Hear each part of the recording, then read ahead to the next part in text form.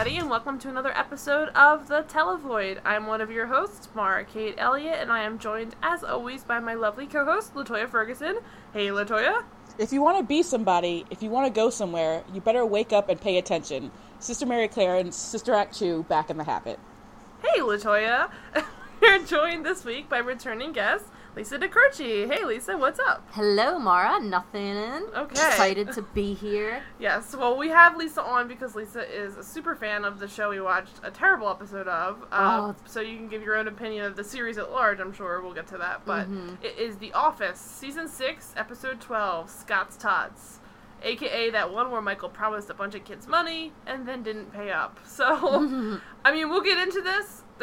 I always try not to say, because Latoya hates when I say nothing happened, because things definitely happened in this episode, but there's only 2 major plots, and it's a 20-minute long episode, so it'll be a little short, so we might talk about how, like, we hate it, plummeted, and it was awful, and, like, this is kind of, like, the breaking point for a lot of people when they quit the show, and also maybe how this show compares to the British version, because I have a lot to say about how this tried to be too much like that, I think this, like, pushed the limits of what this show could approach. Like, I don't think that this really did a good job of portraying any of the characters well. They all were assholes this entire episode.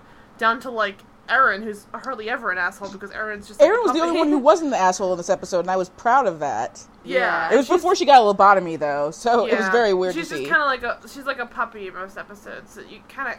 Even in this one, like, she's just kind of there. I mean, they all do kind of hold Michael accountable. I don't know. We'll get into it. But they definitely were not the best version of themselves, and I think that only gets worse and worse as the Flanderization happens, like, as of Season 6 to Season 7.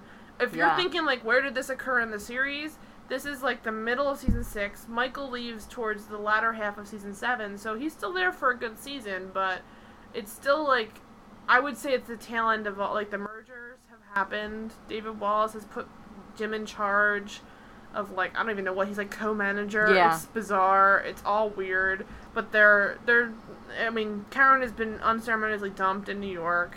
Pam's having her second kid. And things are just getting less and less interesting in The Office. Yes. I think it's become a lot more about, like, the characters and a lot less about, like, the show. Like, it's, I get it. I get why ensembles want to go into that because they have such a broad cast of characters who are all very capable comedians, but they spend too much time going into, like, I don't know. I mean, this episode doesn't happen to be one of them, but by the time you start having, like, half an episode revolving around Kevin, I'm like, what are we doing here? And Brian Baumgartner is a great guy, I'm sure, but it's like, you don't need to make him into another one of the leads. It's like, there's too many people. There's like 16 people on the show. Isn't there? There's a lot. There's a lot of people, and it's impressive, honestly, that you are able to get so many that are so unlikable. That's really just an art. Yeah, and I mean, they all started out, I mean, they were definitely flawed characters from the beginning, but we can get into how, I mean, especially Jim and Pam. They make Jim and Pam into, like, 2 of the least likable people.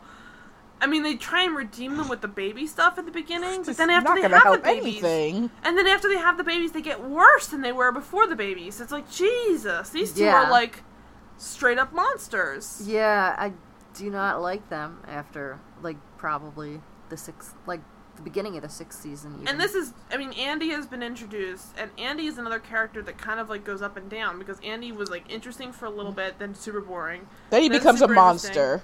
Then he becomes the worst, and it's like, what's even happened? Like, you can't even keep track of one character.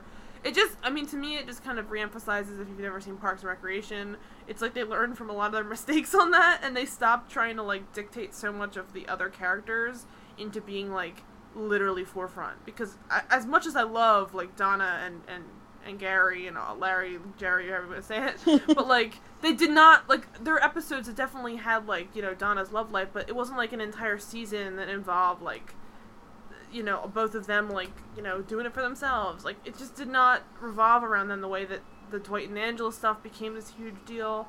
And it just, I don't know. I feel like the show really got off the rails.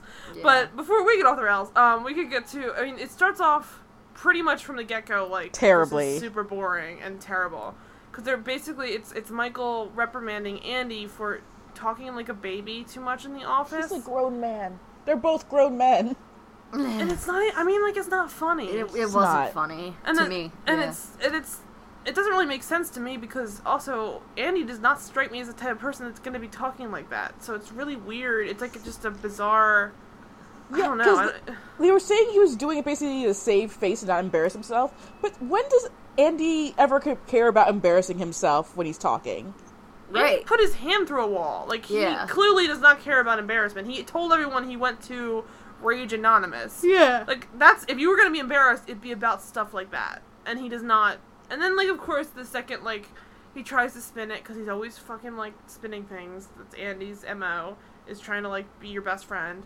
And he tries to tell Michael that, you know, the reason why he's surprised that people are so offended by his voice is because, like, I guess it says, like, it's like, no wonder they don't like my voice because they hate your Elvis voice. And, like, but me, I love your Elvis voice. And then, of course, now Michael's, like, on his side. Right. This terrible Elvis voice, of course. And it's like, I hate, it's hard sometimes to nitpick sitcom, like, cold opens because I'm sure that was just, like, one premise out of, like, 22. But it's just badly written, and it's not very interesting, and they both seem bored. Yeah. It's not a good start. No, and this show was, like, famous for its cold opens. You Fire could watch, Drill. Like, yeah, you could watch, I would say, like, there are, like, 30 or 40 cold opens on this show. You could watch, like, in a straight run, and it's as good as a web series. Like, it's that great. You don't even need to know anything about the characters for most of them. They're just really well done. All the pranks for Jim, those were cold opens a lot of the time. Like, I think a lot of the... It felt to me, like you're saying, the Fire Drill one is fantastic. Like, there are totally reasonable ways to enter an episode, and especially considering this episode, it's bizarre that that's the intro, because it's like, if you're gonna have a bitingly, like, dark episode, why start it out with, like, baby talk jokes? That have nothing to do with anything else. Like, it didn't even... I don't fucking know. Anyway, so the credits happen. I don't even want to spend that much time on that because it was so, like, completely worthless. But I forgot how this show stuck to its, like, original credits up until season 6. And that's pretty baller. I'm not gonna lie. Like, how many shows keep the original credits all the way till season 6? It's kind of weird. I mean, it's very rare. If it was, it's the opposite of Beverly Hills 90210. I know, right? They don't change every 5 minutes. But, like, and even other shows where things do change, but very slowly. Like, Buffy, I know, is one where they have a lot of similar shots, but then they'll just add new things to the stew, kind of. But, like, this show, really, it's the exact same. It's so weird to see, like, Ryan, for example. It's always so weird to me, too, that BJ Novak was one of the people in the credits. I'm not gonna lie.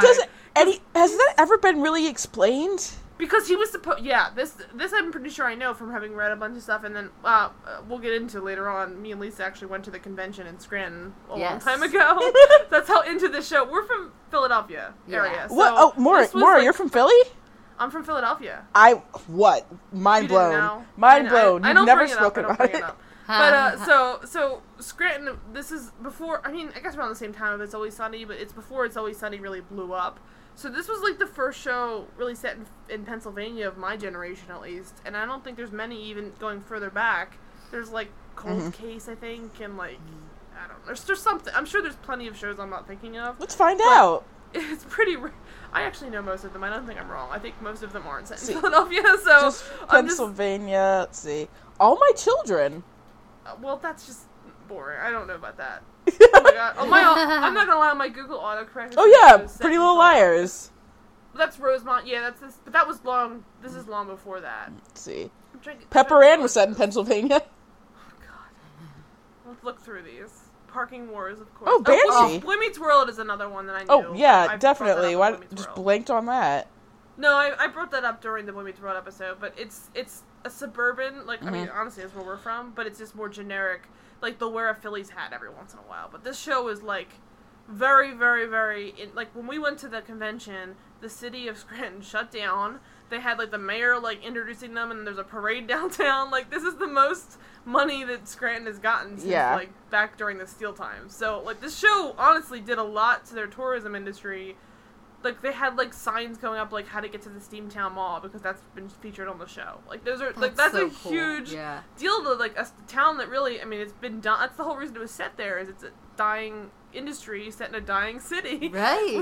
For like, people who feel like they're dying in the office. And so it really worked, but I think in the long run, like, watching this show, and then knowing a lot about like what things were going on, it made me and Lisa kind of like, oh, let's go to the convention. And then some of the cast were there, and they gave like some talks and things. And I remember, I don't know if it brought it up there or I listened to it in a commentary or something, but essentially, BJ Novak was supposed to be a much larger role because I don't remember in the British office who his equivalent was, but it was just, he was supposed to be kind of like co-lead along with the other ones. But he kind of fell to the background because there's just so many people in this cast, and honestly, he's a great writer and he's a great comedian on the show. He has some great parts of the show for sure, but he's just not. I mean, even compared to Kelly, I think Mindy Kaling ended up outshining him for their scenes together, and she definitely succeeded beyond him after the show.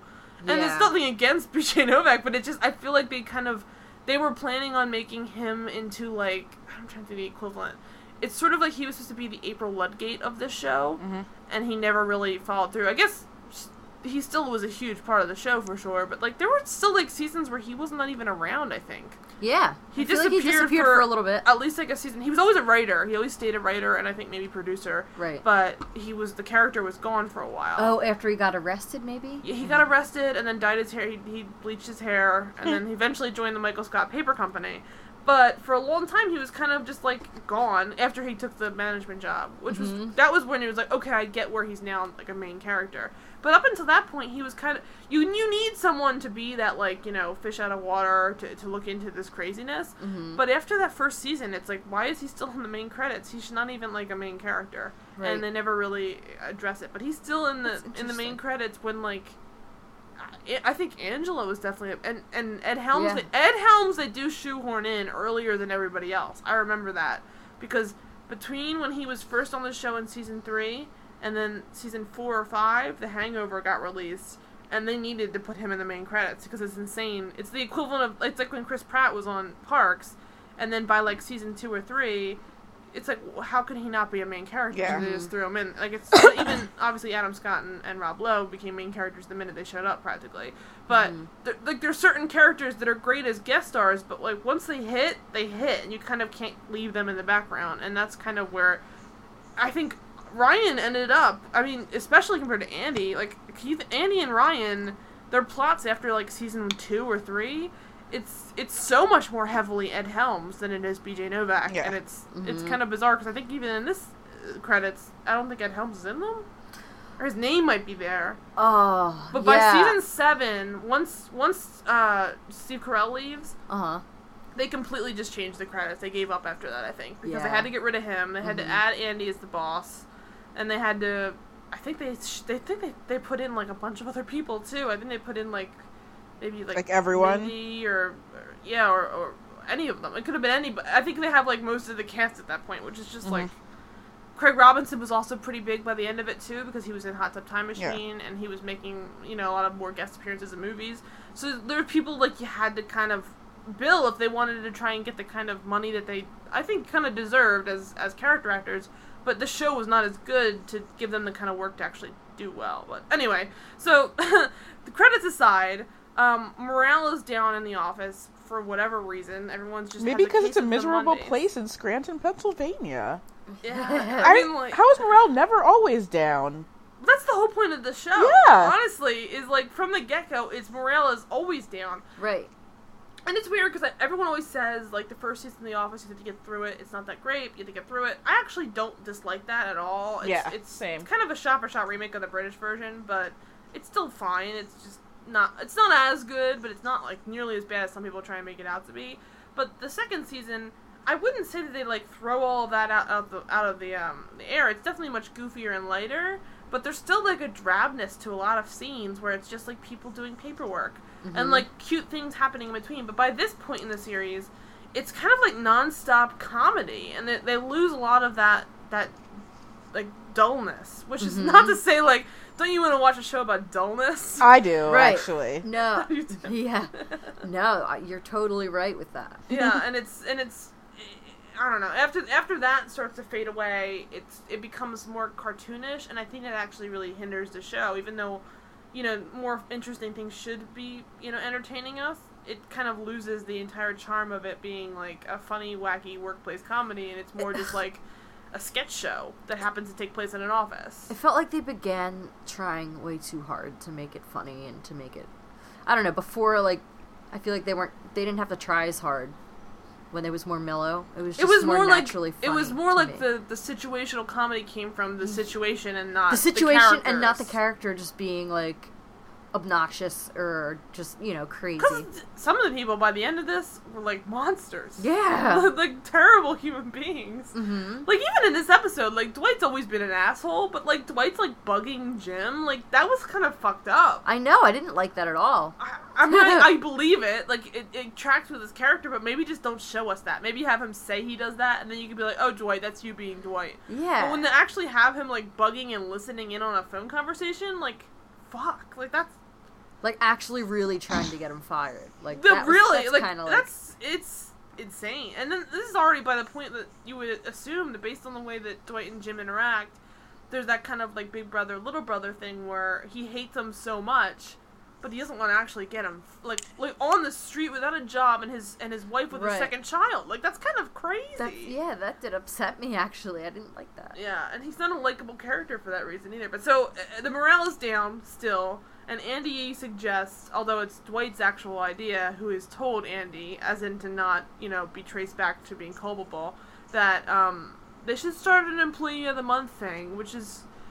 Well, first of all, it's crazy to me that Michael Scott has never done an Employee of the Month thing. I know. He loves awards for no reason. Well, he does the Dundies for fuck's sake. He wouldn't get the award, so that could be why. So then after that, Michael basically approves the idea of, the Employee of the Month thing. Although, first, when Jim presents it to him, he immediately tells Jim, like, I did something terrible, which is such a weird, like, abrupt change, because at first he's just, like, sitting there going through his inbox with Erin, which I find still, like, so annoying that, like... God, he's such an asshole to her this whole... I know, I don't like that. Everybody. I mean, like, he's a character who is aggressively stupid, and this is part of that, like, he needs someone to read his inbox to him. Right. In order to clean it out. I get it. Whatever. It's dumb, fine. Uh-huh. But, like, I don't know. The idea of having to do that with your boss every single day is maddening. And I guess that's the point, but it doesn't even come across as that funny. It's more It didn't come across as funny. It seemed insane. And it's also, why is this the first time we're ever seeing that? Have we seen that with Pam in the past? He makes people do that? No, he's even more incompetent than we all thought. Yeah. And there was also there's the weird joke too where he says something about like there's a bunch of things about nip slips in there and she's like trying to delete these. He's like, I don't know how. I guess he was just trying to say like. It said it's in the search. It's like hackers did it. Yeah, it must be hackers, and then he also doesn't understand. Yeah, he doesn't understand what a sent folder is, so he just makes copies of emails he's delivered. I don't fucking get it. How is he a functional human being? I mean, he's not. Bottom line is he's not, basically. But he's still... You would think he's a little bit better. Because the thing about Michael Scott is that as terrible an employee and a manager that he still is not genuinely an idiot. Like, it's hard to describe. Like, he's obviously like, an idiot. Smart in some ways. The reason why he was promoted is he was good at his job. Yeah. He's just not good at managing people. Yeah. And it's not to say, like, well, he had to answer emails when he was a good salesman, so I don't get... That doesn't really track... I don't know. I feel like sometimes they make him into too much of a character. And it's not that he's not believably that dumb, because sure, there are probably people that dumb everywhere. I believe that 100%. There are people that make their secretaries go through their email for them. I believe that. But I just don't think that Erin would take that after... I mean, Erin's a little bit slow too, but Pam definitely wouldn't have taken that, I don't think. Maybe a little bit, but not every single fucking day. I feel like in like, the first couple seasons she would have, but the Pam... Not the Pam now. The Pam now definitely would have been like, no. And I don't even know that she would totally... She would try and teach him how to do it himself. I don't think she would ever, long-term be okay with just reading someone's mail to them. Right. It's insane. Anyway, so... And it's not like... I understand if they had her go through them and then, like, showed him what's left, because you could just decide what's important and what's not. Yeah. This is like... Here's how you read your email, Michael. Like, it's weird. it's he's not a child, basically. So he approves the idea of the Employee of the Month, but he also says to Jim, like, I've done something terribly wrong, and Jim's like, well, what could it be? It's not murder, and he makes like a joke, and he's like, it's worse. And of course, Aaron's like mortified by that, like, what could it be? And then he's like, lurk much, and then gets. And says, I miss Pam while she's still there, and for some reason, Aaron doesn't quit immediately or come back with a gun and shoot him. God, poor Aaron. I know. And then love her. She's great. And so he gets the idea, obviously we said from Dwight / Andy, that they should do the Employee of the Month. Michael approves it, although he wishes that he could qualify. That Jim has to explain to him that he wouldn't, which I buy. That makes sense. Yeah. And although it doesn't really make sense to me that he doesn't already have that in place, but that's fine. And then basically they start the idea. I mean, at this point you already know Dwight is being like shifty, because you have the talking head of Dwight just sort of like Andy saying it's my idea, and then another of Dwight saying actually it's my idea. So you know he's being like, you know, manipulative behind the scenes from pretty much the beginning of this plot. Mm-hmm. But everyone has to be stupid for this entire plot to work. Yeah, and they are, so it works. But so that's the B plot. There is no C plot that I was aware of, but maybe there was that I'm not paying attention. And then the A plot is the worst plot on the show, which is Scott's Tots, which right from the beginning, it kind of infuriates me that Stanley is laughing so hard at this. Like, I find that so repulsive almost. Like, yeah. I know, it's like, has it really been 10 years? And he's like, hysterical. And I mean, that's a dark sense of humor if you're laughing at someone ruining... He should... I don't get it. So he just thought it was funny the whole time and didn't tell Michael, hey, maybe you should figure something out about that? Like, that's just an asshole thing to do, too. And also, everyone is garbage. If Michael promised that, there are totally ways... Well, we'll get into it. There are totally ways he could have tried to help follow through on it. Like, he could have talked to a foundation and done stuff. Like, you could have definitely tried... Or motivate... Or go through Dunder Mifflin and see if they could do something. Like, that was just part of his, I guess, dumbness. But it's just... If everyone in the office, or at least Stanley, knows about this, why didn't anyone intervene? I don't get it. But so, Scott's Tots, the idea is introduced because they pull up an old newspaper where apparently when Michael was, I guess like 10 years ago, when Michael was visiting a local school reading to third graders, which is honestly very sweet on its own. It's like, oh, he wants so badly to have children and to be around people who are young and dumb like him. Not that kids are dumb, but like on his level. Yeah. And I think that's always been and I appreciate that part of the episode, because there is definitely a through line that has some semblance of, like, Michael's not completely irredeemable, but he's pretty close to it. But there's a side of this where you can see where it went wrong. Right. But it just no one addressed it the right way. But anyway, so he gets to this point where he agrees to pay for the college education of everybody in this 1 3rd grade class at how many people was it? Do you remember? Was it 30? I think it was 30. Oh, I think he keeps saying 30, right? I think it's 30, and he says like he closes his eyes like 30 lives.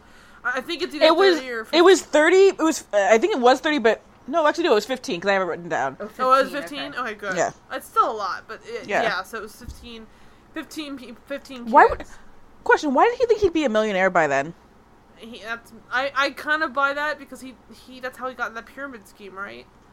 Because he used to have a lot of money from being a good salesman, and then he put it all into this pyramid scheme, and that's why he ended up literally like not even having enough money to buy a condo without basically having it be his retirement home. That's he still has a decent amount of money, like he's still making more than anyone. Well, no, he's not really. He's making like, because that's another thing which I actually always enjoyed, that one episode where Daryl, Craig Robinson, this is the negotiation where he goes to negotiate his paycheck and then laughs at how low Michael's is, which is just barely above his. Sad, yeah. And it's because he's like a random dude in the warehouse, and he's just like, I wanted a raise, and Michael's like, they can't give you a raise because my pay is so low. Yeah. And it really, that's to me very believable, because if you don't know how to negotiate your pay, you're gonna of course take the lowest amount possible, and it'll ruin your life.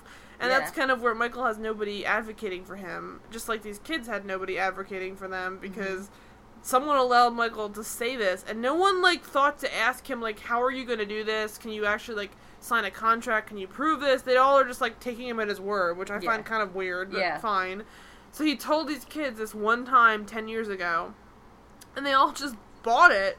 And, like, up until this point, well, we'll get into a little bit later, too, like, how that keeps going, but they're all just sort of expecting to have 15 kids have their college education. So, I didn't really do the math beforehand, but that's 15 times, I mean, what?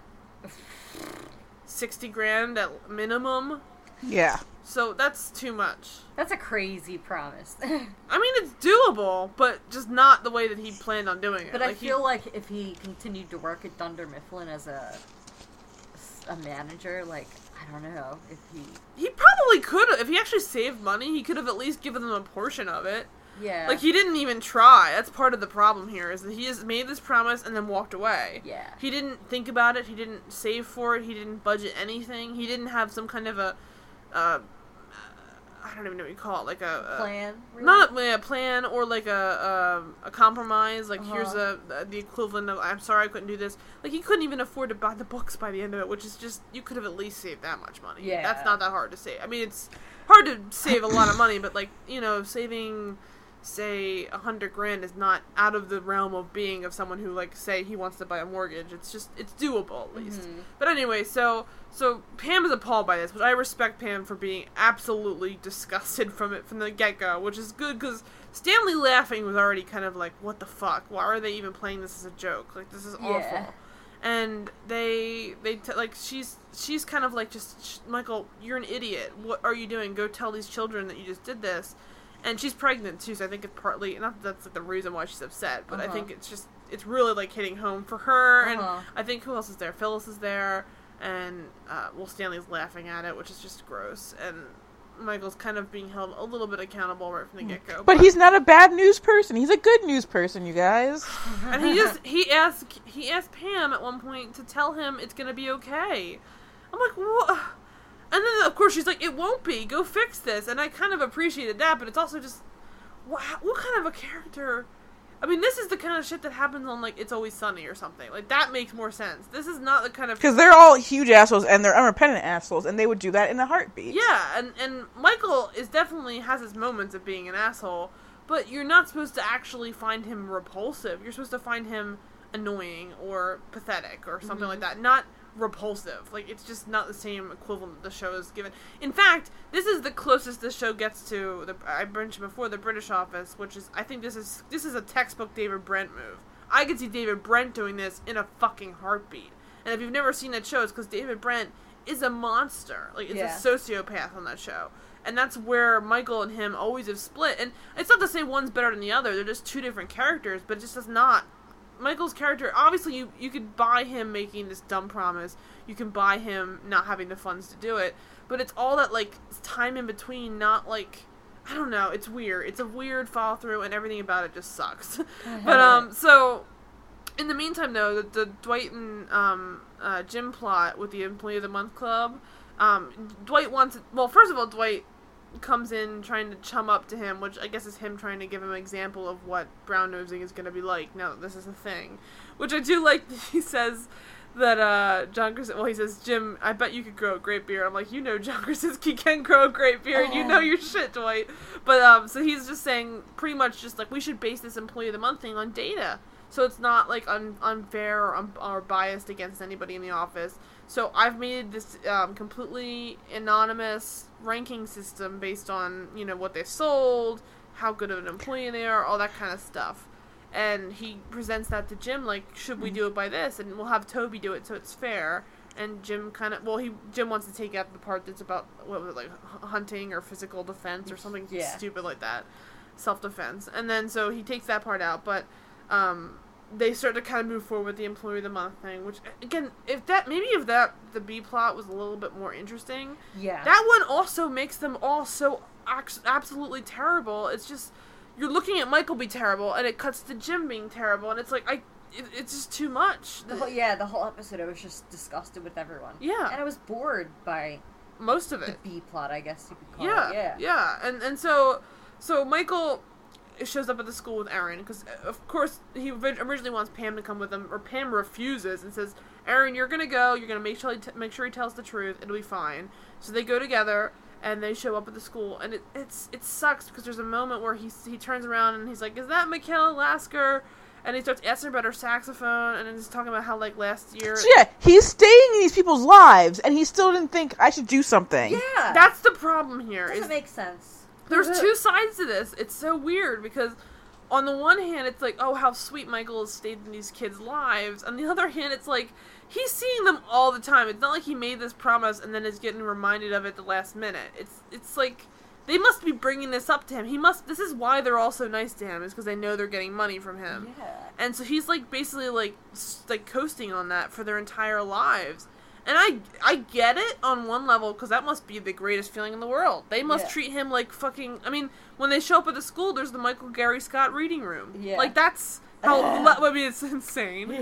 Because, of course, it's probably the same room where he read them. I guess it can't be because it's a high school, but I still wish it was the same room where he read to them. Maybe it could be, I guess. Read to them as kids and promised them. Because there's a picture. That was the room where he actually told them the news about how he's going to pay for their tuition. Yeah, I think, but it was a high school, so, I mean, maybe... It could be K through 12. Oh, yeah, it could be. So, it's definitely, potentially, the same room. Like, this is how big a deal he is. They made a remembrance room of the place where he uttered this beautiful promise. Like, it's gross. Anyway, so he shows up, and then she's like, oh, I'm gonna show you to everybody. They want to say hi before you leave. And then he's like, oh, I gotta go. He clearly wants out. Like, Michael's basically already trying to run for the door, and Erin's, like, pushing him forward. And he's like, well, maybe for 5 seconds. And he walks in. Of course, they're misleading you into thinking nobody's there. But, of course, everyone's there. They're all chanting Michael Scott. It's awful. Well, Mr. Scott. They're calling him Mr. Scott. Yeah. And they're like... It might be one of the saddest. Because, I mean, on the one hand, you're like, oh, this is... It's weird. Because there's these two, conflicting emotions. Because, on the one hand, it feels so great that these kids are going to get what they want. But we already know they're not. So, it's like... On a better show, he would be there actually, like, doing this. Or on a better show, be like, oh, these people are actually getting the help they need. Instead, we have to sit here and knowing that they're all these happy faces are going to get let down immediately. But I felt bad for them and for him, too. Well, like, I didn't feel bad for him, because I was just offended by the fact that this white man ruined these children of color's lives. There were no white kids. It was only black and Hispanic kids. Really weird. It was very much an inner city school, which was very... Very bad. Very, very bad. And there's also, it gets even worse, because then he sits down after they start chanting, after the break. He sits down, and they have a dance ready for him, which includes the song, What You Gonna Do, Make Your Dreams Come True, Mr. Scott, What You Gonna Do, Make Your Dreams, all that stuff. And then there's rapping, and one dude starts doing break dancing, flips and break dancing. They're in the hood, that's why. And it makes me like and he's just like this like old white man sitting there like gleeful, and it's like, okay, on the one hand, I understand what they're trying for here is, like, these kids put this thing together, but it's like, really make the entire class black? Like, this is really... It was shitty. Like, it was... It felt really, really bad. And then one of the kids talked about how, you know, he could have gotten to the gang life, but not because of he didn't, because of Michael Scott. I'm just like, oh my god. I think part of the problem here is that even the resolution to this, which with a better... maybe a vaguely less disgusting premise could have been resolved more cleanly, but even the resolution feels really gross because, we'll get to that later on with the Erin stuff. That really made me mad. Like, the way this was resolved was also pretty gross. So anyway, they're doing, like, kick flips, they're dancing around, and Michael's just, I mean, it's Steve Carell's good at acting, though, because as shitty as Michael is, every time he gets super excited, you can see him, like, be devastated by it. Like, he's clearly, like, on the edge of being, like, out of his mind. And so, in the meantime, though, Dwight gets money off of everybody, which immediately seems very shady, and we know that Dwight at this point has admitted to wanting to get Jim fired, which does not... Obviously, he doesn't like Jim, and he doesn't want him to be the co-manager. But to get him fired? Just get him demoted or something. After all this time, I don't know. I mean, like, you want to actually... what kind of human being wants, like... I mean, obviously Pam, I guess, will keep her job, but wants a second-time pregnant woman to have a jobless husband. Like, that's is this their second time? Because they just got married this season. Oh, so that might be their first. Oh, it's their first? Yeah. But remember when they announced when she was first pregnant, it was in that episode where... I tried to tune out Jim and Pam's stuff, so... Oh, okay. Michael made up all the lies, like the gossip episode, I guess. I don't remember. Stanley had an affair, and Pam tried... It's unbearable. But, so yeah, either if it's first or second, regardless, she's got a kid on the way, and you do not want to make the husband without a job. Not that she can't afford it, but it's just not right to me, like, to put people who are having a child out of a job. It's never a good situation. Like, because his whole thing is that Dwight assumes he's going to get the job if Jim's not there. It's like, you didn't get the job in the first place. Yeah. No, it wouldn't go to him. It would probably go to Andy, which becomes a thing later on. Because Andy's, as we find out in this episode, to be honest, way more qualified for this than he's just a shitty person. Yeah. So I think Andy has actually self-sabotaged himself into a bad job. I just wanted to, I always just want to shake Dwight, be like, you have terrible people skills. Deal with it. Yeah. Move on. And honestly, those types of people skills in the right situation could be great. He just is so aggressive. Again, I don't hate it because it makes sense because they're both by the same creators, more or less. But I keep going by the Parks. He has so many things in common with a Ron Swanson. Like, on paper, they're different characters, obviously, but they're both very, like, dry, like, weirdly anti the rest of everybody else's work. They have their own, like, scheme of what they want to do. And they're very acerbic weirdos. And I love them both. They're both weird in their own ways. But, like, those types of people skills, if you're being, like, an aggressive business person, you could use that to your advantage. Instead, Dwight becomes this, like, conniving idiot. And he actually is more like Michael than he is like say, I don't even know, I guess even like an Andy, where he doesn't know how to butter people up the right way. He thinks he's buttering people up, and people are really creeped out by him. So, and it really shows in this episode, because he thinks he's really fucked Jim over, but, like, Jim, for all of his faults, is not really an idiot in the business world because he knows how to grease fucking palms. That's the one thing Jim's always been pretty decent at. The only reason he wasn't that great in the beginning is because he doesn't really try. Yeah. Once he starts trying at his job, he's always been pretty successful. Yeah. I mean, he's not always good at what he's doing, but he at least gets the, higher-ups paying attention because he's a likable person to them. Yeah. Compared to the rest of the office, it's not that hard to imagine either. Yeah. But, so Dwight gets the money off of everybody, and he's getting 20s. This seems so unofficial and weird. I don't know why anybody in the accounting office, why is the accountant, both of them just I guess one of them's fucking them, the other one just is Kevin. And I don't know if the Oscar's even there anymore. But so they're just handing over 20s, not even... Oscar was the second person to give him money. Oh, he was? Okay, so Oscar also just hands over a 20, like, what the fuck? And he was trying to explain it again, and then Oscar just, like, did it, because none of them care. None of them... I mean, it is only 20. I guess they figure, where's it gonna go? We're all here, he's not gonna run off with our money. But, it was just kind of weird. So, they're giving him the money to be the... Because I guess in the beginning when they were talking, Dwight and Jim were talking about the Employee of the Month thing, Jim says something along the lines of, in a perfect world, we would have a cash prize, but we probably can't do that this time, but at least we'll get the recognition. Mm-hmm. Blah, blah, blah. End of story, but Dwight, of course, makes that into, let's get money off of everybody so we can use that as the reward. Right. Why does Dwight have the power to even do this? I don't know why no one says, Dwight, get the fuck out of here, because no one there likes Dwight. Nobody in this office likes Dwight. Right. That's been, besides maybe Angela, and even Angela doesn't like Dwight most of the time. I know. So it's like, ugh. So, the other person that really actually enjoys Dwight is Jim. So it's ironic that he wants him fired, but whatever. It is, yeah. So Jim, at that point, is unaware of what's happening, but Dwight is now trying to, again, behind the scenes, manipulate people. Like, he says something along the lines of, in 5 hours or in an hour or something, David Wallace is going to call Jim and fire him, blah, blah. And he kind of, like, does that Mr. Burns evil smirk with the finger kind of look. Mm-hmm. But, so that happens. And then, of course, we get the not only is it disgusting that they, like, trash all these terrible, like, all these great children's lives with all these terrible things, they bring the teachers into it and make the teachers look like idiots. And it makes me furious that these teachers at this inner city school would not...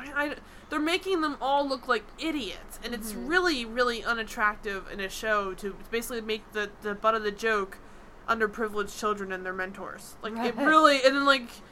I also, like... obviously, the teachers aren't really responsible for some random businessman's fuck up, but... what kind of teachers are just buying into this bullshit? I know. At face value. I'd want a tax return. I'd want, like, some kind of a written contract. This is all very suspect. These are, like, major questions. Like, how is he going to just give them all this money? Like, it's not even legal. Where do they think this money came from? Does he have a foundation? Can we see the incorporation papers? These are all questions. Having worked in nonprofits, you can't just give money to people because taxes don't allow that big of a gift. You're going to pay a lot of taxes on that money, and they don't didn't really do it that way. They usually just would, incorporate it as a nonprofit and then just give it out that way so you could write it off on your taxes. That's obviously not happening. And it also makes me really suspicious that I'm like, well, so we're expecting that, like, everyone here is an idiot then? Is that what you're trying to make it out? Like, no one thought to ask these questions? Because clearly, if they're working in inner city school, I imagine they have some familiarity with nonprofits or something. Mm-hmm. Like, if it's some kind of a school that needs, any kind of benefits or something. It was baffling to me. But, so they're just letting Michael walk in here, acting like the king, and the teachers are now talking about, it's really upsetting, too, because they're also, it's a real weird, like, again, racial stuff, where it's like, we've been taught that, like, that society is wrong, and everyone's given up on these kids, but Michael Scott, he's the exception. Like, he's the person that's proving to them that the world is a good place.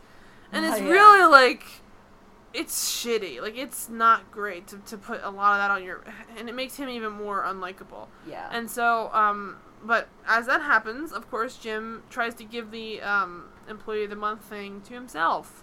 Because anonymously, Jim is the best worker in the office because everybody else sucks at their job because they're busy giving 20s to Dwight instead of doing their fucking work. And so Jim, that on its own is pretty funny. I'll give it that. That's that was Dwight's doing. It was Dwight's doing. Dwight wanted to make it so that he knew. I don't know how Dwight knew this. I guess maybe he ran the numbers himself. He knew that based on the anonymous data, Jim will be number one in the office. So because he's the only one who does his fucking job. Yeah. Mm-hmm. And so he would give himself the Employee of the Month thing.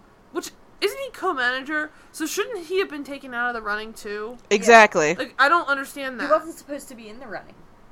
I mean, I get it, but it's like...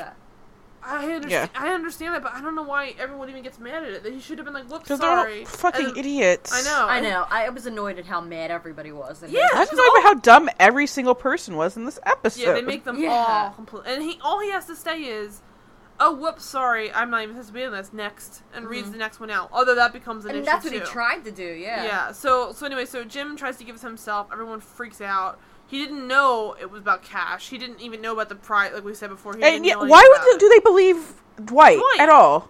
Well, of course, then this is where Dwight's plan came into play, and he said, "Oh," and he's like, "This is all Dwight's idea." He tries to point to Dwight, and then Andy's like, "No, it was my idea." But it's like, how hard is it for him to say... How dumb do you have to be to not realize what's happening? Yes, exactly.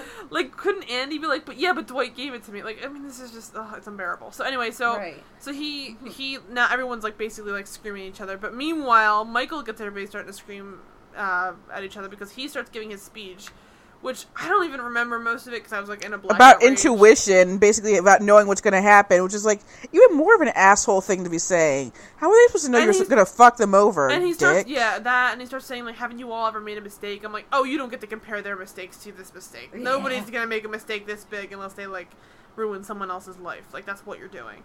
And then so he just tells them more or less the bottom line of the speech, which is rambling nonsense, terribleness of just like couldn't you understand forgiving someone for doing a terrible... Like, it's just awful stuff like that. And then he says, "I can't pay," essentially. Mm-hmm. And everyone loses their fucking minds. And then he says, like, some people have evil dreams, some people have selfish dreams. This was my dream, and it was, like, the nicest dream of all. And it's like, look, I don't understand where you're... I guess he's trying to claim, like, at least I had a good idea, even though I couldn't follow through on it. But, like, he's not thinking of the ramifications of, like, of these kids... I mean, they've been thinking their whole life, like, dreaming about going to college. Yeah, they never have to worry about paying for it. That's what they what they believe. And he's apparently, according to earlier in the episode, he's been pushing off this meeting, like, at least 6 or 7 times. Oh. I hope to fucking God it's not the end of the year, because they could have applied for some scholarships that they might not have done. Yeah. I hope to God they wouldn't do that, because that's its own, I don't know, I couldn't really pay attention to the date. It might have been an actual date. I don't think they ever said, really. But, I mean, like... the episode... aired December. So, I mean, ideally, maybe he could have... I don't know. Who knows? I guess they wouldn't have had any, like, financial aid stuff to deal with, though, yet. Yeah, so it's possible that it's not that big a deal, but, like, why risk it? Sometimes that takes a while to get initiated. You should not be delaying telling them that they need to get their shit together, because they're all seniors, and you not telling them this is literally changing... Making it worse. Making their lives harder and worse, and possibly derailing them from getting the actual money that they could be earned or due. Yeah. And it's just gross. But this is Michael Scott we're talking about. Yeah. I mean, he's always like that with everything. Yeah, he's just off everything. He's an idiot. Yeah. So then he starts pulling out lithium. Well, first of all, he says, what you could use for... And again, this is what... It's so weird to me. Like, the way this show does this shit, I don't get it. So he says, like, what all kids need, though, to start their tuition, even though they can't pay for your, stuff, is a good laptop. And I'm like, it's been so long since I watched, I'm like, oh, is he giving them laptops? I'm like, that's weird. But at least it made more sense. But then he, of course, pulls out, and then what powers a laptop? Batteries. And that he was just another slap in the face. And yeah, it was crazy. And he pulls out lithium-ion batteries, which, again, I'll say, as useful as they guess, they're not too cheap. That's like $60 sometimes. But at the end of the day, every laptop battery is different. So I don't know, unless they're universal power cords, they're completely useless to some people. So yeah. I don't even know what he's trying to do there. There are way better books or things he could have given them. Yeah. He could have given them all a fucking copy of Other Places You'll Go, like everybody on the graduation gets. And that would have at least made more sense than fucking lithium-ion batteries. And, like, honestly, you could get a laptop for, like, a couple $100. You couldn't shell out, like, 15 times... 100. You couldn't shell out like $1,500, Michael. I think you could afford at least that. Yeah. Like, that's not unreasonable. I don't know. Anyway, so that happens. He pulls out the batteries. People are like really, really upset, and they should be. I think they're all like furious at him. And then it's just so unlikable. I hate everything about it. And then so it cuts from Michael basically in a room full of people screaming to Jim in a room full of people screaming, and it's just. This is completely... This is an entertainment show? It wasn't entertainment. It was like annoying. Yeah, everything about it was just shitty. Yeah, I was bored and annoyed like the whole time. Yeah. And so, of course, now Jim is trying to explain this was a mistake. It was all Dwight's idea. It was Dwight's problem. And then Andy claims it was his idea. So, of course, whatever.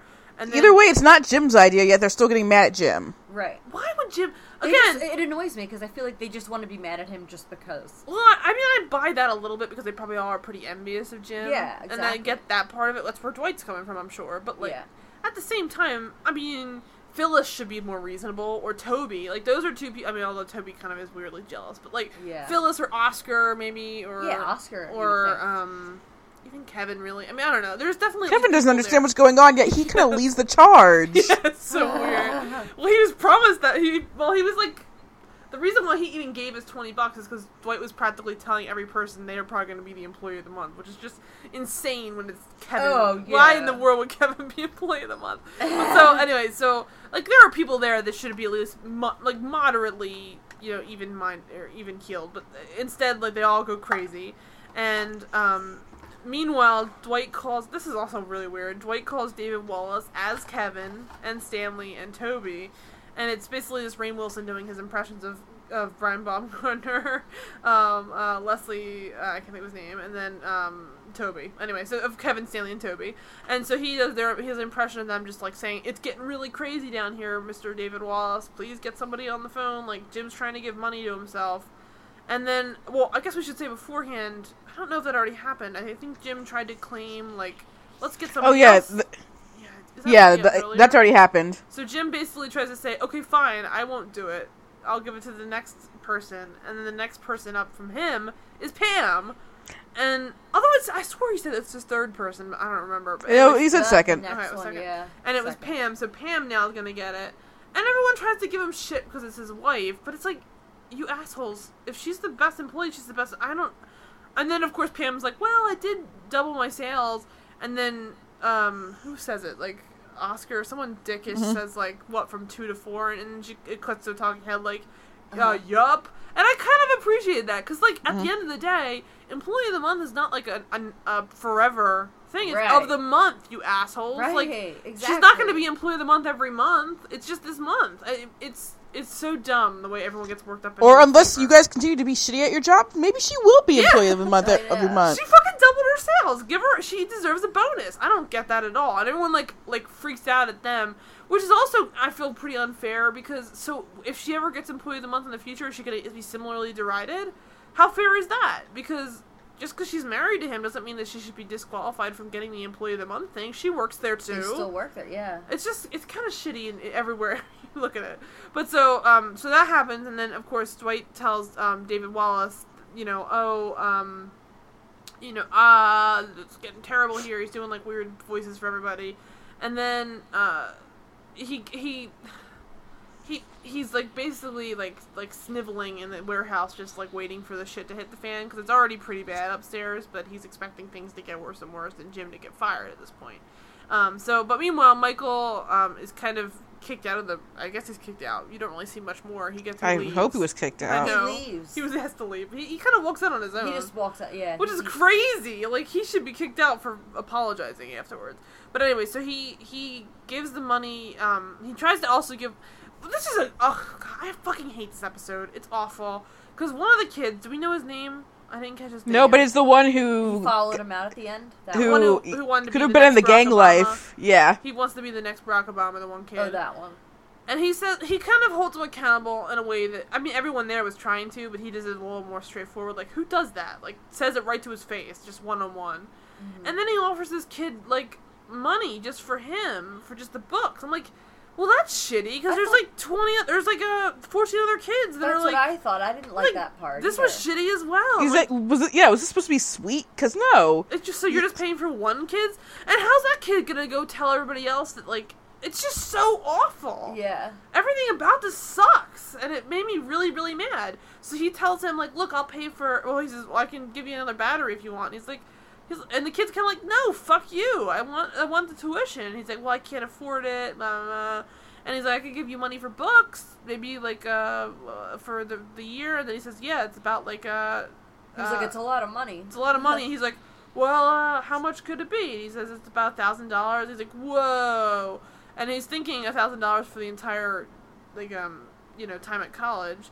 And then the kid says $1,000 a year. And then he really, like, goes freaked out. I'm also just like, what? I mean, I know books are expensive in college. Well, I guess this kid hasn't been to college, so they don't know about used bookstores. And I really find it really... I know it's a very huge trope for a lot of shows and a lot of people. And it's very true that college books are expensive. Mm-hmm. I buy that. But $1,000 a year? Yeah. That's really pushing it. And you're going to get at least half of that back if you do use books. I don't know. I find it very weird. I think I agree that it's maybe like $600 or $500. Yeah, that's what I was thinking usually. That's what I would spend. But good for this kid. He's probably fleecing him a little bit. I don't care. He should. I buy it. But either way, like, he just gives up and, like, starts writing this kid checks. I'm like... Well, good thing it's only him that walked out, because if everybody else in the class walked out, nobody would have got any money, and he would have been a complete scumbag. And I hope his kids are going to go in there and tell everybody he got money from him, because it's going to make him look even worse. And then they'll probably hate that kid, too. Yes! And it'll just be more chaos. Oh, my God. So he writes 4 checks for him for $1,000, dates them all a year apart, and says to give him a call before he cashes them so he can move some money around, which is just... goes, like, if he's that hard, like... If he doesn't have that much money, why did he ever make that promise? Well, he thought he'd be a millionaire by now. Which is just fucking... For no real reason. For no reason. It's just besides wishful thinking. How would he be a millionaire from working at Dunder Mifflin? Like, I don't understand. Even, like, fucking David Wallace isn't a millionaire. Yeah. This is bullshit. So, anyway, Dwight calls, speaking of, Dwight having called him, he's, like, now bugged Jim's phone. I don't get that at all. I didn't like that. I mean, I get it because that's Dwight's MO, is the Dwight but yeah, shit. But if he's doing that, I don't see why he thinks that he would ever have a position of power. He could get fired for that easily. Easily. That's like... he could have got fired for leaving everything. Fake voicemails and just alone. There's everything about this is all very suspect. But so anyway, so he leaves the fake voicemails and then bugs Jim's phone and listens in on Jim's call. It's not even like he bugs the phone. Like, that's a jokey kind of thing where it's like, I could see, I think as I said this before, I could see Dwight doing this kind of bullshit and then it being like a one-off joke in a cold open or something. Mm-hmm. Fine. I buy it sucks, but whatever. Dwight's a weirdo, yeah. It's fine. But to actually have him sitting there listening in on a phone conversation between Jim and David Wallace is pretty gross for a character to be literally eavesdropping on his boss / friend of, 10 years at this point? Yeah, mm-hmm. I mean, with the intention of really... genuinely wanting him fired. It was weird. And anyway, so he's talking. Jim is talking on the line to David Wallace, and of course David Wallace is kind of, I wouldn't say tearing into him. He's just kind of like, Jim, what the hell? I thought we put you in charge there to get stuff together. And he's like, yeah, sorry, it won't happen again. And it is kind of a heated, vaguely heated, just David Wallace being David Wallace. Mm-hmm. And he's just kind of yelling at him, just saying freaking out though. I don't know. It wasn't, okay, he was kind of like, he's like, Jim, he's like, what are you doing? You're making the employees give you money? Well, I don't know what you're doing there, Jim. I mean, we put you there to make it better, and this doesn't seem to be doing much of a job. Like, that's the kind of conversation they're having. And it's not by any means good. That sounds bad, and Jim is definitely freaked out by it, and you can tell by the way he's responding, because at this point we all know Jim, having watched the show, this is Jim being a little upset. Yeah. And he's like, I'm sorry, it won't happen again. And then David Wallace, takes a step back. He's like, sorry, I'm taking something else out on you. It's been a real long day. I know you're doing a good job. You're doing great, and you've done a lot to help Dunder Mifflin, Scranton do better. And then Dwight's like, what? And then, of course, as he's listening in on this conversation, Dwight's to camera, what? And it's just this is so and also David Wallace is like, yeah, I'll see you at dinner, because they're friends, too. Yeah, he's that's another thing. We're still on for dinner this weekend? He's like, yep. I was like, because Dwight can't make personal relationships with people. Again, he would be terrible for the job. And I'm kind of glad on one level they did go to that place, because I buy that 100%. Because David Wallace, although he ends up being kind of shitty on it in his own way, after he gets fired and all that weirdness, but him and Jim, that first time they met, or first time they really got to be friendly when they were playing basketball at that that party. It's not fancy party, but it's something like that, the equivalent of, I don't know. Anyway, so they go to that dinner party, or whatever it's called, at his house. I think it's at his house. Mm-hmm. And they play basketball out in the back, and they kind of bond over being just kind of nerdy, weirdo, plain guys who are just trying to make money in a business that's kind of boring. And they kind of both are on the same level. And it makes sense to me that David Wallace kind of almost goes to bat for Jim, even though he just berated him. He's just I get it. We're the same kind of guy. This is clearly me just being mad about something else. Mm-hmm. And I'm sure whatever happened there is not your fault, because you're a great guy. Let's just move on. Whatever. Mm-hmm. And then Dwight's just, furious. Mm-hmm. And then, that's it. The resolution is not even anything major. It's just that, Dwight's gotta go at him harder next time, which is just what? Yeah. What are we watching here? This is, I can totally watch a show that does this with a character that is insane, but I just don't buy that the Dwight that we've been watching would suddenly go back on all this weird goodwill from Jim. They're not by any means best, they kind of are best friends. He still was protective of, him and Pam, at least. Pam. Yeah, Pam, for sure. Yeah. He always had, a bit of a soft spot for Pam compared to everybody else, but so anyway. It's just weird how it is weird. He just totally turned his back on But so anyway, in the car, though, this is the other part I really wanted to get to, because it's so fucking gross. Michael says to Erin, oh, I feel so terrible, I did such a terrible thing. And then Erin says to him, He asks her if she's 12, by the way. Fuck you, dude. I know. You're making that shitty Elvis impression in the beginning of the episode. Seriously. Oh, she's singing the song, and he's like, what are you, 12? It's just, he's probably lashing out, but it's so gross to call a grown woman 12. Yeah. Especially, Erin, for all of Erin's flaws, she's so sweet. She's puppy dog. At this point, she's not, again, like I said, this is before she got a lobotomy, because she even points out, it's you brought this on yourself. Yeah, and she's not an idiot. You can't talk to her like she's a complete idiot. She came off the smartest, I think, in this episode. Yeah, for sure. I Pam, was impressed, Pam honestly. had her moments, but even Pam was, compared to Erin, not even that great. So, but what's also gross to me is that she says, well, I heard from the dean of students, I'm saying what I don't even know what it was, but something along the lines of, I heard from the dean of students that, there's only, a 30% graduation rate amongst this class, but everybody in the class that you promised us college education to, they're all graduating. So you could look at it maybe you did do them at least that benefit. And, I get trying to find a silver lining in even the worst moments of your life, but, fuck you for trying to make it thank God this not even that rich white guy came in here and got all these kids to not go off to the streets and not graduate. It's all his. It's thanks to him. It was such a weird thing to end the whole fucking episode on. It's basically just well, at least he got those kids from going on the streets. What? Yeah, but but also I feel if you watch the show from season 1, you know that Michael Scott is a good-hearted guy and he means well and everything. I know, but it was so I think that you can kind of just Oh, she was trying to make his sadness. Yeah, like, she was trying to. Genuinely did feel terrible. And I mean, on one level, it is good that he got kids from not graduating, but it felt to me really kind of creepy to bring in like statistics about like graduation rates. Right. Like that was weird. Like I felt like it's almost like, see, you did good though. Right. Right. Yeah, and it's like, no, let's not redeem this for a second. Yeah. Let's not make it like, thank God Michael Scott stepped in and like kept these kids from like ruining their lives. I'm like, if they had not known they were going to go to college, that doesn't mean that they were going to... It's basically, to me, it almost makes it out to be that to assume that Michael Scott didn't step in and promise them a free education is to them not even bothering. And it's just like, how can you write off... They're from the streets, you know. Yeah, you can't write off 15... you can't write off 15 kids as just dropouts if he didn't step in. Like, that feels so gross to just be like, well, if it weren't for him, they would have all fucked up because, you know, streets. Right. It was just shitty. And then of course... They start singing the song in the car, oh, which is, like, crazy. Terrible. It's really gross. And so he says to her, of course, like, you're doing a great job, which is basically making me feel good. Like, that's... I hope he got some... I mean...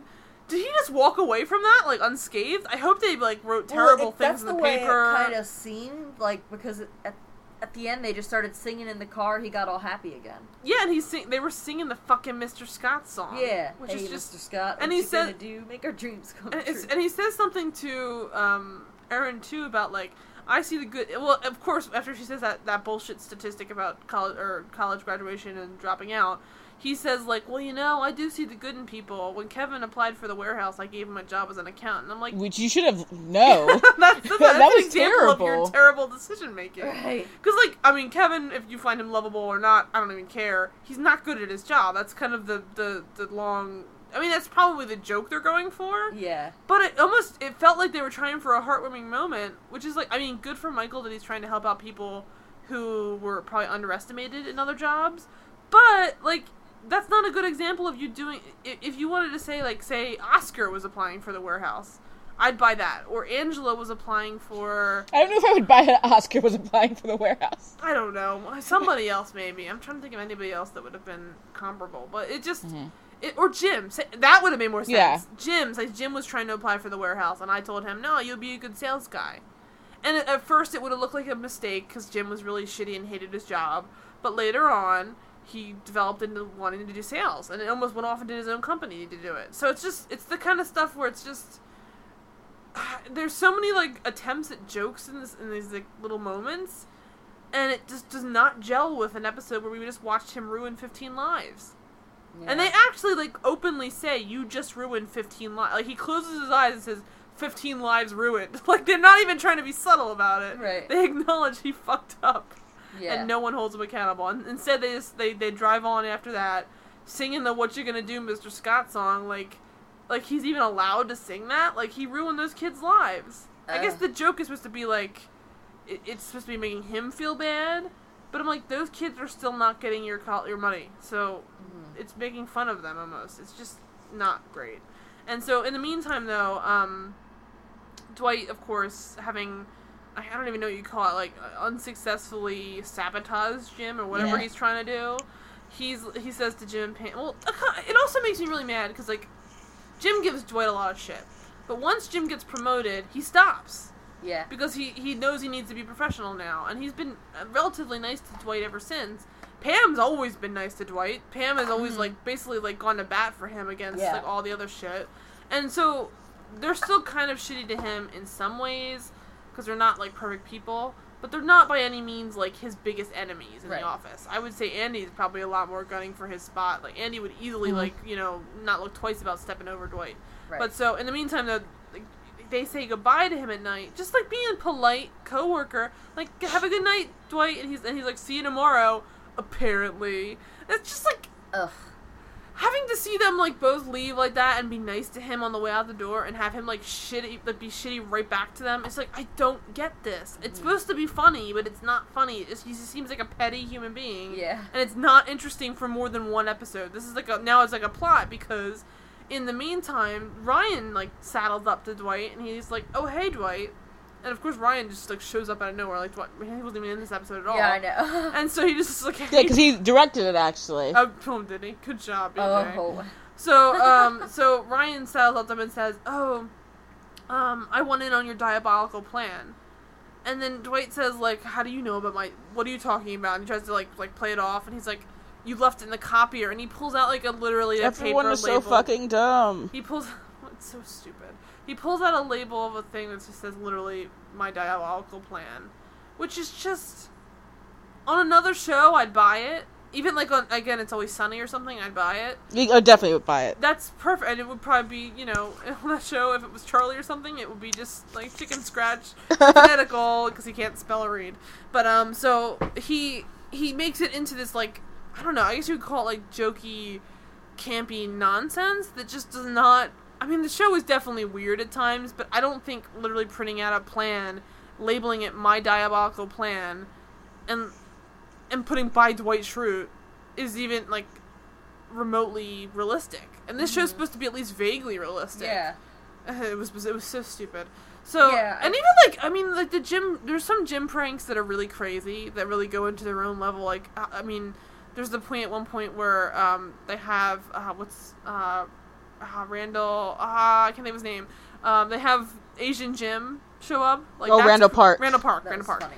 And they have Randall Park show up, and then they have, like, the FBI sting, where they have Dwight, think he's going to be recruited for the FBI. Mm-hmm. Those are all the types of, like, pranks that are really high concept and very much, like, unrealistic in some respects. Yeah. But you could still... It's not impossible to see someone do them. Yeah. Because all you gotta do is have a friend who's Asian and willing to go for the bit. Yeah. Or you have to have, like, a cell phone and then the ability to fax something to a random person. And they're all practical jokes, as in, they're practical. They're things that could happen. Instead, we have this weird, like, My Diabolical Plan thing, which is the equivalent of... I mean, even, like, when Michael's script gets found... It's, like, buried beneath a bunch of stuff. Like, it's not like it's just, like, laying out in the open in the copier. Which is just, like, why do you need copies of that either? But whatever. Anyway, so Ryan just saddles up to him and says, like, "I want in."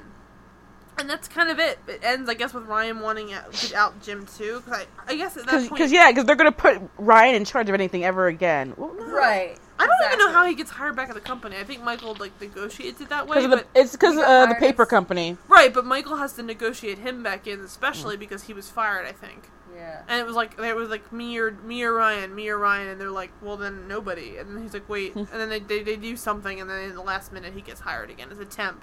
And now he's being referred to as a temp again. There's no logical reason for it. Exactly. And it's just... And I guess that's part of why I think Ryan resents Jim because... He used to... I mean, there was some weirdness with him and Pam at one point during the paper company, where I think he, like, felt, like, protective. I don't know, who fucking knows. And then they're trying to make some weird, like, Ryan hates Jim too now because he resents him for having the job he wanted and, like, being friends / married to Pam, who was the only person that talked to him.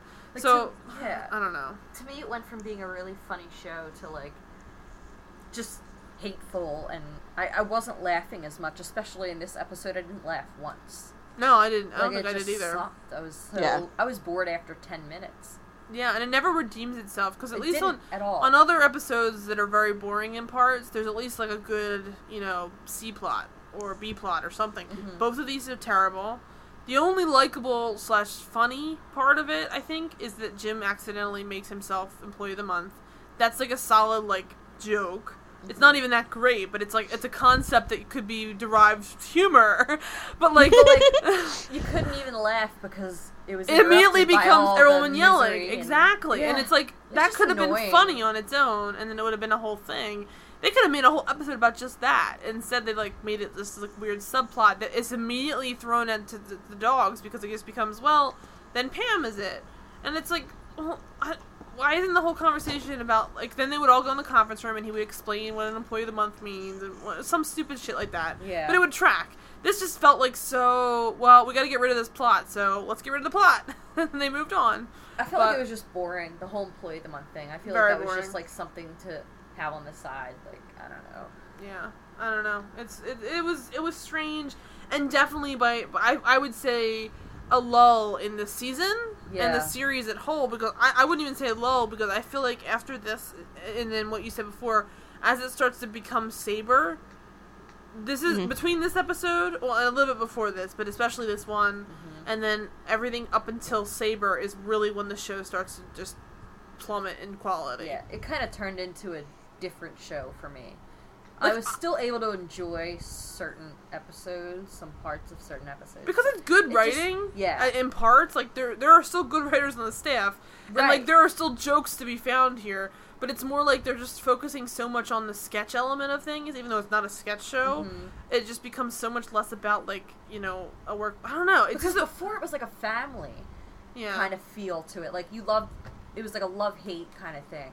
That kind of got just to the point. Well, there were so many fucking people. Yeah. By the end of season 7, there is, in the main cast, there's, I mean, not end of season 7, but like around season 7 into 8, there is Will Ferrell's added, then James Spader shows up, Kathy Bates is still in the mix, David Wallace shows up again, I think, vaguely, Catherine Tate is now basically a series regular, Craig Robinson is now definitely a series regular. Then they add in, like, everybody else full-time. It's just too much. At some point, when you've got, like, 8 people who are literally main cast members, and then another 8 people who are, like, secondary, but still very, very much featured players, it just is, like, I can't even tell what to pay attention to. And it's not like this was lost. Right! And it's like, I get it, because on certain shows that are, like, it reminds me of, like, a Scrubs. Like, Scrubs has a ton of characters. And I buy everybody being, like, you know, involved. But at some point, you gotta decide what episode is gonna feature who. But I feel like this show just kept stuffing people into episodes, and it got so full of plot, which is, I mean, it's an obnoxious thing to care about. It's like, oh, I ate too much chocolate, my stomach hurts. But it's just, at the same time, don't eat that much chocolate, then your stomach won't hurt. Stop throwing so many people in every single scene. Like, just because they're good actors and good comedy does not mean that you need to, like literally make it a jam-packed action/comedy fest or whatever. I feel like maybe they felt it kind of going downhill, and they were like, oh, we gotta save it and throw, like, you know, these famous... Well, I think what really made that when they were trying to audition for the new regional managers... Do you remember that? Who I remember that. Yeah, it was James Spader, who wins Robert California wins. Let's see, Jim Carrey. Oh, God. Oh, my God, I forgot about that. Me too. And then Will Ferrell, obviously, he also almost wins. There was somebody else, too. I think it was, like, a woman. I don't remember now. But they have a couple. It was at least, like, 4 or 5 people, I think, that come in. And they were all huge guests. Yeah. Like, Will Ferrell especially. I mean, obviously, James Spader is huge, and Jim Carrey is huge. But, like, at this point, too, Will Ferrell is definitely, like... I mean, I wouldn't say his career's on a downturn, necessarily, but this is still, like, Will Ferrell at his height. So it's, like, crazy. This is prior to Anchorman 2 as well. So he's, like... it's insane to me that the show could have him on there. Which is also, when you have someone like Will Ferrell on your show, you're, like, really just I mean, it sounds obnoxious to say, like, don't give a shit, but, like, that's a huge guest star. Yeah. And, like, some shows just don't really fit with having huge guest stars. And The Office is definitely, I feel, one of them. Yeah, I mean, like, a show... I don't even know. I'm trying to think of another show that would even comparable. Well, I mean, you could say like a Big Bang Theory or something. Having huge guest stars on that are probably not amazing, but at least they fit with the tone of comedy because there's like there's an audience, and it's insane high concept situations. So I could at least buy that a celebrity will wander in, or you know, somebody who's that cartoonish will be one of the characters. But to throw them into The Office, it's like every one of them had their own weird cartoonish version of what the regional manager is, too. Yeah. And I was like, I don't know. I just felt like... it was like an episode of Singled Out. I'm like, why is this The Office? It's Singled Getting Out. some deep cut going on now. I'm like, fucking... And none of them were Carmen Electra, so who fucking cares? Like, I don't understand. It made me, like...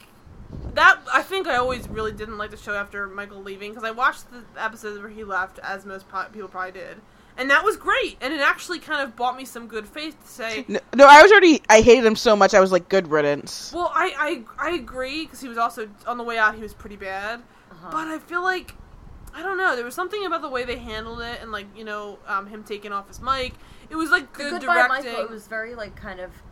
Parts of it weren't perfect, but, like, the scene with him and Pam is really great. Yeah. And, like, there are parts of it that are fine. And it really did a little bit to at least, like, okay. It felt real, like, and I felt very emotional while watching and it's weird because on one hand it's like, well, if he's leaving, why? I don't even really remember why I was compelled to watch it again, because I was like, he's gone. Why would I watch it anymore? But and then having, just watched Vampire Diaries, it's raw in my mind of like, when a main character exits a show, there are two ways you can handle it. You either, have them full on exit, as in leave the show, or you just, end the show itself. And then some shows decide to go on. So that show did the same thing, where they just kind of, put her on sleep, but like, and then he just leaves the show, and he's still doing great, and he's fine, whatever. But like, I feel like if you have that good of closure in an episode, it should tell you that maybe the show deserves to end too. Yeah. Because the closure that happens on some shows is just like as a character closure.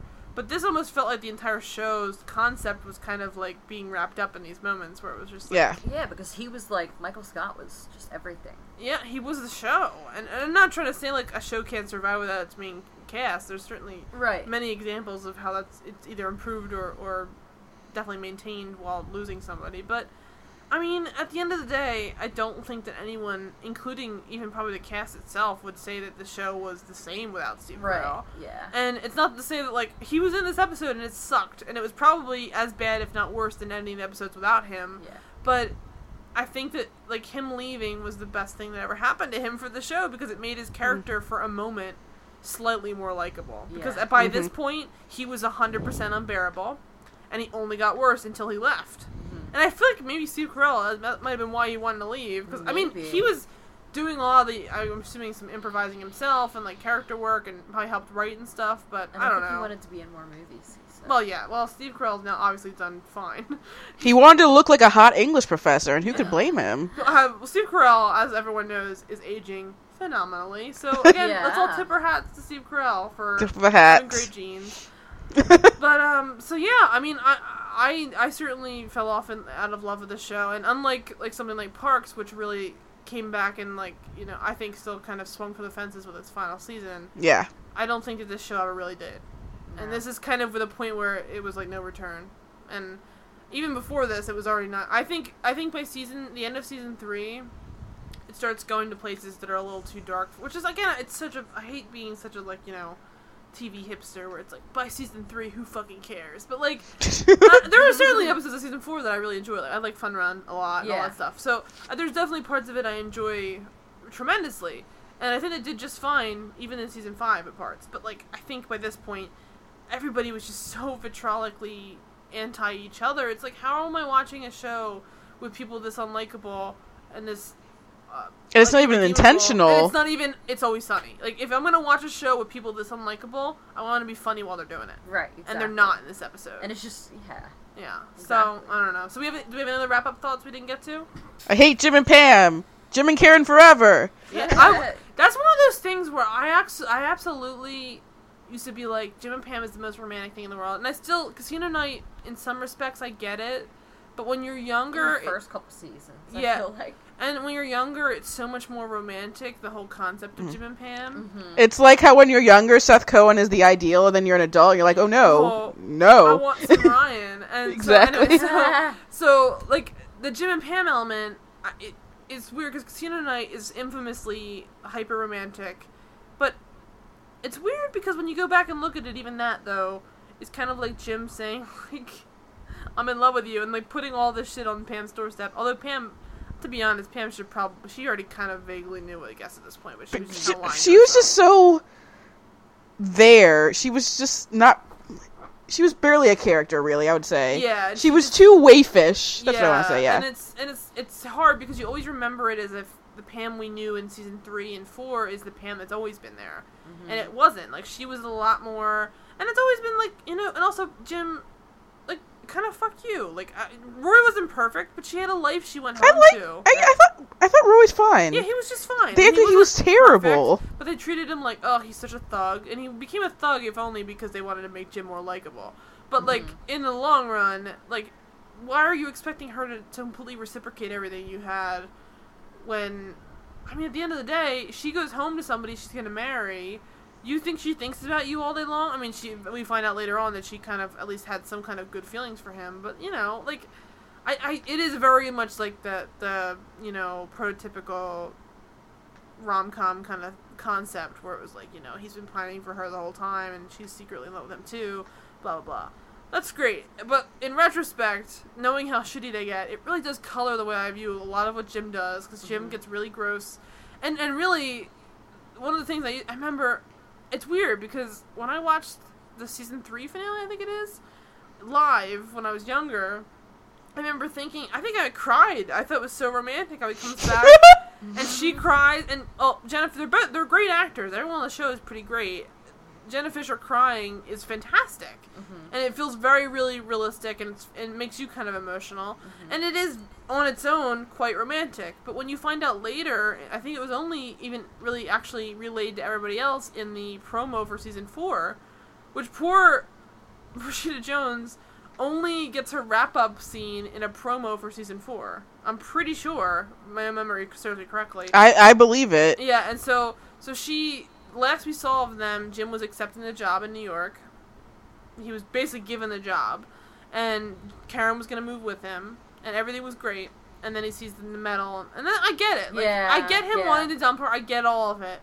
But apparently, according to her, in the promo for season 4, I'll try and dig it up and find it, she says, they say, like, what you did over the summer, and it was like, Jim and Pam are all smiley, because it's like, oh, they know what they're doing, but they were being secret because they didn't want to say anything. Yeah. And then, if it wasn't a promo, maybe it was just the first opening scenes, but anyway, so Karen says, it got dumped at a fountain, got left at a fountain. So basically, he dumped her at a fountain in New York City, and then just drove home to Scranton. After having moved across the city, I guess, moving from Scranton to New York with her. Like, she had put all her shit in a car, taken a job, and planned to move to New York City with him, and spend the rest of her life with him. Garbage. Like, that's horrible. And that's one of those things I totally glazed over as a younger person. Yeah, because I was me like, too. I'm like, sucks for Karen, and I always liked Karen, but I was always like, Jim and Pam are, long term, I wanted them to end up with each other.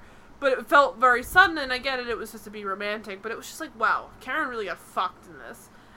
It sucked. And I would have made more sense to me if he'd actually done all of that stuff in the prior episode, the beach party episode, because at least then the whole romantic stuff would have made more sense. But to actually go to New York after that, I was like, Jesus, Jim, like, you get your shit together. Just, if you're still in love with her, fucking be still in love. Oh, it made me so mad. But anyway, so not to devolve too much further into that, but I think it's worth saying, because I feel like that's the kind of shit that, eventually what could be kind of thrown together as good stuff with, like, flaws becomes, it's almost like a rock rolling down the hill. At first it's got a little bit of moss, but by the end of it, if it keeps rolling, it's going to have so much moss that it's going to stop, which is like the show, because in the beginning it has some flaws, but by the end of it, there's so many flaws that it's like, why is this still rolling? Like, I just couldn't understand why it kept going, and I'm glad it ended, because if this had been going, it kind of, it was still probably making the most views of a lot of NBC. It definitely plummeted in viewership, but compared to the stuff that's on now, it probably would have been making still more. Because people were probably just curious to see what would happen. It's mindless. It's the same stuff that people watch now that it's just like, Bones is in its 80th season. Like, there are a million things that are on forever, and I get it. Because people just want to tune in and watch something mindless, and I get it. But it's just like, thank God the actors on the show were too famous to be on the show anymore. Because this would have gone on, I bet, for, another 10 seasons or something. Oh, God. It would have been awful. I don't know. Yeah. Who knows? Do we have anything else we could try and wrap up? I've been listening to a lot of Sum 41 lately. So you're really feeling it. You're feeling it. Oh, sorry. Oh, wait, sorry, that's Blink-182. That's Blink-182, you piece of shit. I actually didn't even mean to make that joke, but then I realized it was a joke, so I went with it. Anyway, so, I have nothing more. This episode sucked. Yeah, basically, yeah. That's why we watched it. To say. Yeah, don't watch it, guys. It sucks. This is... Or do watch it. I don't know. If you want to watch it, be prepared to be really upset. I guess we could talk real quick about, because critical reception for this episode was pretty good. Really? Yeah. AV Club, before I worked there, gave it an A-. Yeah, got some good reviews. I read them online. Yeah, I just remember... I remember because I definitely watched the episode live, and just, friends and I being like, that was garbage, and Michael Scott's an awful person. Yeah, I remember being absolutely against it from the get-go, too. I think I remember almost, turning it off. I don't know that I did turn it off, but it was like, it was terrible. I mean, it was, I can't imagine ever watching this and thinking, like, what a great episode. Yeah, I had to go, like, through the comments on the review just to, like, I had to scroll for a while just to finally get someone being like, am I the only one who hated this? I know. I don't get it. I mean, it's weird, because I understand why people like it, because I think it's the same kind of humor. It's as the British show, yeah. It's very close to the British Office, so if you enjoyed this, if you do watch this... And but that doesn't work for this Office. Yeah, it doesn't work at all. And I mean, there are definitely... Like, I brought up the first season, because I think that's the best version of this show parroting the British show, because it's still a lot... Those episodes are actually kind of dark in some respects, not just the way they're shot, but, like, it is... They're a little bit more biting, a little bit more cruel. And I don't mind that. It's definitely still likable, and I enjoy it. But the way that the show went, I don't even care if it was trying to get back to its roots. That's fine, too. But it just didn't... It was too far to the left. It was too much of a David Brent move for me to believe that someone this unlikable would be a protagonist in a TV show. Yeah. Not... I mean, honestly, there's a reason why it's British comedy. It's not that common on American TV. Only more recently have we gotten, like, a slew of shows that are about assholes. And, like, I appreciate that. I love shows about assholes. I love British comedy.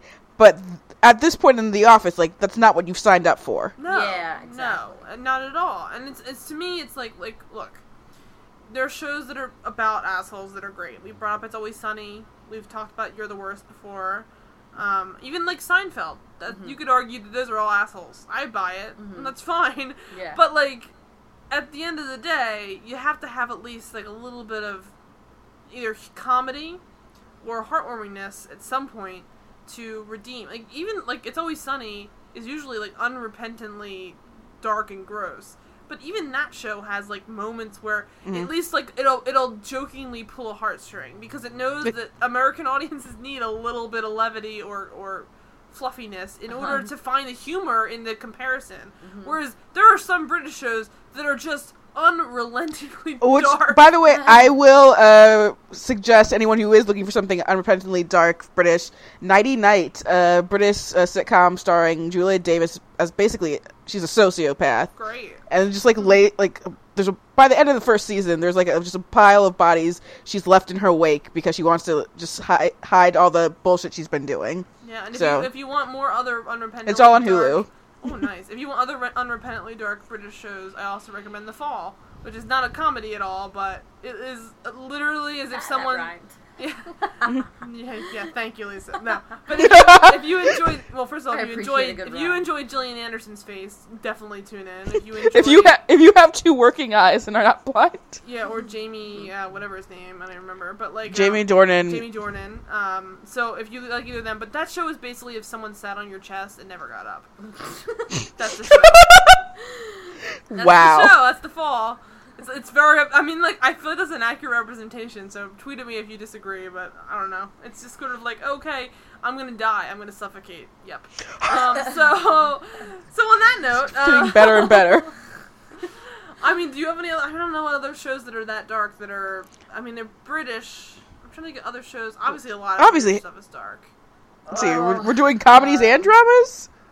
Because obviously, we're doing comedies and dramas, because of course, you know, Hannibal, yeah. Well, I'm trying to think of British stuff, too. Yeah. If we're just doing unrepentant assholes and British, I still suggest everyone watch Siblings. Mm-hmm. It's basically just, it's kind of like British It's Always Sunny, just with a brother and sister.